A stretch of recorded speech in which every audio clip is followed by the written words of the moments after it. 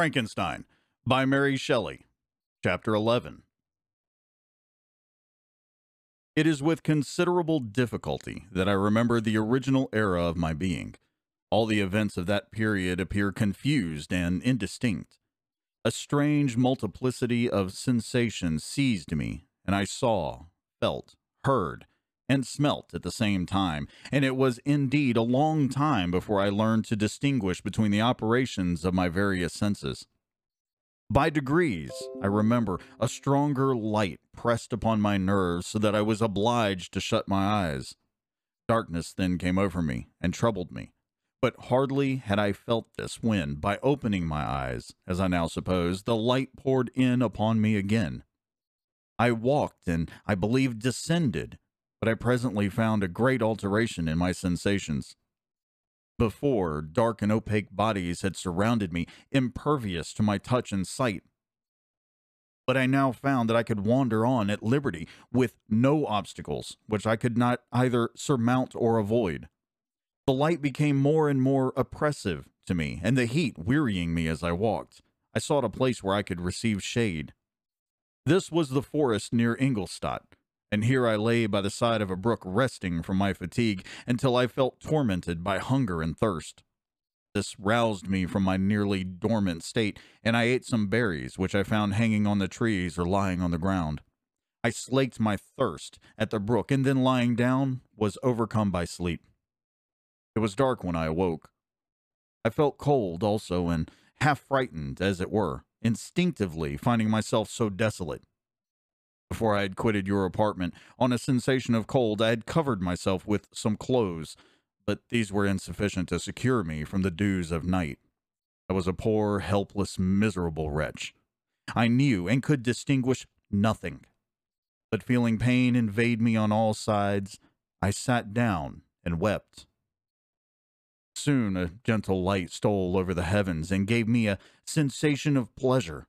I started up and beheld a radiant form rise from among the trees. I gazed with a kind wonder on the moon. It moved slowly, but it enlightened my path, and I again went out in search of berries. I was still cold when under one of the trees I found a huge cloak, with which I covered myself, and sat down upon the ground. No distinct ideas occupied my mind. All was confused. I felt light, and hunger and thirst and darkness. Innumerable sounds rang in my ears, and on all sides various scents saluted me. The only object that I could distinguish was the bright moon, and I fixed my eyes on that with pleasure. Several changes of day and night passed, and the orb of night had greatly lessened, when I began to distinguish my sensations from each other. I gradually saw plainly the clear stream that supplied me with drink, and the trees that shaded me with their foliage. I was delighted when I first discovered that a pleasant sound, which often saluted my ears, proceeded from the throats of the little winged animals who had often intercepted the light from my eyes.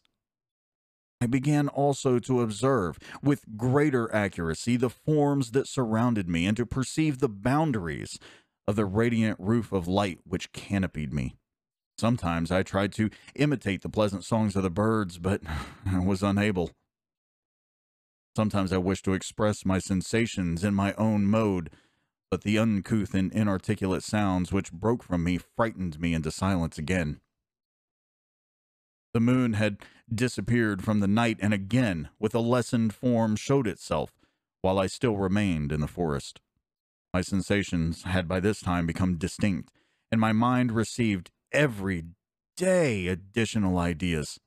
My eyes became accustomed to the light and to perceive objects in their right forms. I distinguished the insect from the herb, and by degrees one herb from another. I found that the sparrow uttered none but harsh notes, whilst those of the blackbird and thrush were sweet and enticing. One day, when I was oppressed by cold, I found a fire which had been left by some wandering beggars, and was overcome with delight at the warmth I experienced from it. In my joy, I thrust my hand into the live embers, but quickly drew it out again with a cry of pain. How strange, I thought, that the same cause should produce such opposite effects. I examined the materials of the fire, and to my joy found it to be composed of wood. I quickly collected some branches, but they were wet and would not burn. I was pained at this and sat still watching the operation of the fire. The wet wood which I had placed near the heat dried, and itself became inflamed. I reflected on this, and by touching the various branches I discovered the cause, and busied myself in collecting a great quantity of wood, that I might dry it and have plentiful supply of fire. But when night came on and brought sleep with it, I was in the greatest fear lest my fire should be extinguished. I covered it carefully with dry wood and leaves, and placed wet branches upon it, and then, spreading my cloak, I lay on the ground and sank into sleep. It was morning when I awoke, and my first care was to visit the fire. I uncovered it, and a gentle breeze quickly fanned it into flame. I observed this also, and contrived a fan of branches, which roused the embers when they were nearly extinguished. When night came again, I found with pleasure that the fire gave light as well as heat, and that the discovery of this element was useful to me in my food, for I found some of the offals that the travelers had left had been roasted, and tasted much more savory than the berries I had gathered from the trees. I tried, therefore, to dress my food in the same manner, placing it on the live embers. I found that the berries were spoiled by this operation, and the nuts and roots much improved. Food, however, became scarce, and I often spent the whole day searching in vain for a few acorns to assuage the pangs of hunger. When I found this, I resolved to quit the place that I had hitherto inhabited, to seek for one where the few wants I experienced would be more easily satisfied. In this emigration, I exceedingly lamented the loss of the fire which I had obtained through accident, and knew not how to reproduce it. I gave several hours to the serious consideration of this difficulty, but I was obliged to relinquish all attempt to supply it, and wrapping myself up in my cloak, I struck across the wood towards the setting sun. I passed 3 days in these rambles, and at length discovered the open country. A great fall of snow had taken place the night before, and the fields were of one uniform white. The appearance was disconsolate, and I found my feet chilled by the cold, damp substance that covered the ground. It was about 7 in the morning, and I longed to obtain food and shelter. At length I perceived a small hut on a rising ground, which had doubtless been built for the convenience of some shepherd. This was a new sight to me, and I examined the structure with great curiosity. Finding the door open, I entered. An old man sat in it near a fire, over which he was preparing his breakfast. He turned on hearing a noise, and perceiving me, shrieked loudly, and quitting the hut, ran across the fields with a speed of which his debilitated form hardly appeared capable. His appearance different from any I had ever seen before, and his flight somewhat surprised me. But I was enchanted by the appearance of the hut. Here the snow and rain could not penetrate. The ground was dry, and it presented to me then as an exquisite and divine a retreat as pandemonium appeared to the demons of hell after their sufferings in the lake of fire. I greedily devoured the remnants of the shepherd's breakfast, which consisted of bread, cheese, milk, and wine. The latter, however, I did not like. Then, overcome by fatigue, I lay down among some straw and fell asleep. It was noon when I awoke, and allured by the warmth of the sun, which shone brightly on the white ground, I determined to recommence my travels, and, depositing the remains of the peasant's breakfast in a wallet I found, I proceeded across the fields for several hours, until at sunset I arrived at a village. How miraculous did this appear! The huts, the neater cottages, and stately houses engaged my admiration by turns. The vegetables in the gardens, the milk and cheese that I saw placed at the windows of some of the cottages allured my appetite. One of the best of these I entered, but I had hardly placed my foot within the door before the children shrieked and one of the women fainted. The whole village was roused. Some fled, some attacked me, until, grievously bruised by stones and many other kinds of missile weapons, I escaped to the open country and fearfully took refuge in a low hovel, quite bare, and making a wretched appearance after the palaces I had beheld in the village. This hovel, however, joined a cottage of a neat and pleasant appearance, but after my late dearly bought experience, I dared not enter it. My place of refuge was constructed of wood, but so low that I could but with difficulty sit upright in it. No wood, however, was placed on the earth which formed the floor, but it was dry, and although the wind entered it in innumerable chinks, I found it in an agreeable asylum from the snow and rain. Here then I retreated and laid down happy to have found a shelter, however miserable, from the inclemency of the season, and still more from the barbarity of man. As soon as morning dawned, I crept from my kennel, that I might view the adjacent cottage and discover if I could remain in the habitation I had found. It was situated against the back of the cottage and surrounded on the sides, which were exposed by a pigsty and a clear pool of water. One part was open, and by that I had crept in. But now I covered every crevice by which I might be perceived with stones and wood, yet in such a manner that I might move them on occasion to pass out. All the light I enjoyed came through the sty, and that was sufficient for me. Having thus arranged my dwelling and carpeted it with clean straw, I retired, for I saw the figure of a man at a distance, and I remembered too well my treatment the night before to trust myself in his power. I had first, however, provided for my sustenance for that day by a loaf of coarse bread which I had purloined, and a cup with which I could drink more conveniently than from my hand of the pure water which flowed by my retreat. The floor was a little raised so that it kept perfectly dry, and by its vicinity to the chimney of the cottage, it was tolerably warm. Being thus provided, I resolved to reside in this hovel until something should occur which might alter my determination. It was indeed a paradise compared to the bleak forest, my former residence, the rain-dropping branches, and dank earth. I ate my breakfast with pleasure, and was about to remove a plank to procure myself a little water, when I heard a step, and looking through a small chink, I beheld a young creature with a pail on her head, passing before my hovel.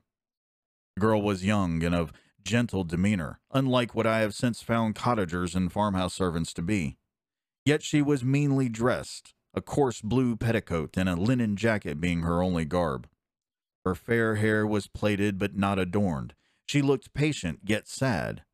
I lost sight of her, and in about a quarter of an hour she returned bearing the pail, which was now partly filled with milk.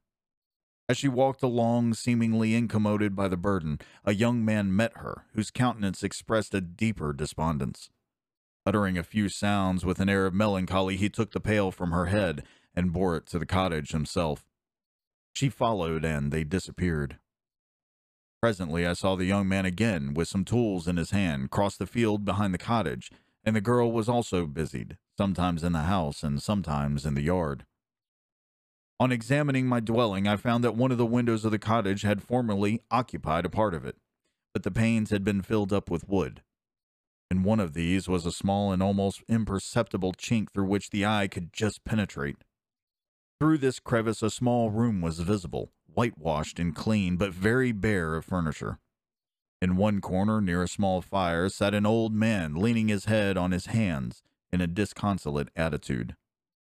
The young girl was occupied in arranging the cottage, but presently she took something out of a drawer which employed her hands, and she sat down beside the old man, who, taking up an instrument, began to play and produce sounds sweeter than the voice of the thrush or the nightingale. It was a lovely sight, even to me, poor wretch who had never beheld aught beautiful before. The silver hair and benevolent countenance of the aged cottager won my reverence, while the gentle manners of the girl enticed my love. He played a sweet, mournful air, which I perceived drew tears from the eyes of his amiable companion, of which the old man took no notice, until she sobbed audibly. He then pronounced a few sounds, and the fair creature, leaving her work, knelt at his feet. He raised her and smiled with such kindness and affection that I felt sensations of a peculiar and overpowering nature. They were a mixture of pain and pleasure, such as I had never experienced before, either from hunger or cold, warmth or food, and I withdrew from the window, unable to bear these emotions. Soon after this, the young man returned, bearing on his shoulders a load of wood. The girl met him at the door, helped to relieve him of his burden, and taking some of the fuel into the cottage, placed it on the fire. Then she and the youth went apart into a nook of the cottage, and he showed her a large loaf and a piece of cheese. She seemed pleased, and went into the garden for some roots and plants, which she placed in water, and then upon the fire. She afterwards continued her work, whilst the young man went into the garden, and appeared busily employed in digging and pulling up roots. After he had been employed thus about an hour, the young woman joined him, and they entered the cottage together. The old man had, in the meantime, been pensive, but on the appearance of his companions he assumed a more cheerful air, and they sat down to eat. The meal was quickly dispatched. The young woman was again occupied in arranging the cottage. The old man walked before the cottage in the sun for a few minutes, leaning on the arm of the youth. Nothing could exceed in beauty the contrast between these two excellent creatures. One was old, with silver hairs and a countenance beaming with benevolence and love. The younger was slight and graceful in his figure, and his features were molded with the finest symmetry, yet his eyes and attitude expressed the utmost sadness and despondency. The old man returned to the cottage, and the youth, with tools different from those he had used in the morning, directed his steps across the fields. Night quickly shut in, but to my extreme wonder I found that the cottagers had a means of prolonging light by the use of tapers, and was delighted to find that the setting of the sun did not put an end to the pleasure I experienced in watching my human neighbors. In the evening, the young girl and her companion were employed in various occupations which I did not understand, and the old man again took up the instrument, which produced the divine sounds that had enchanted me in the morning. So soon as he had finished, the youth began, not to play, but to utter sounds that were monotonous, and neither resembling the harmony of the old man's instrument, nor the songs of the birds. I since found that he could read aloud, but at that time I knew nothing of the science of words or letters. The family, having been thus occupied for a short time, extinguished their lights and retired, as I conjectured, to rest.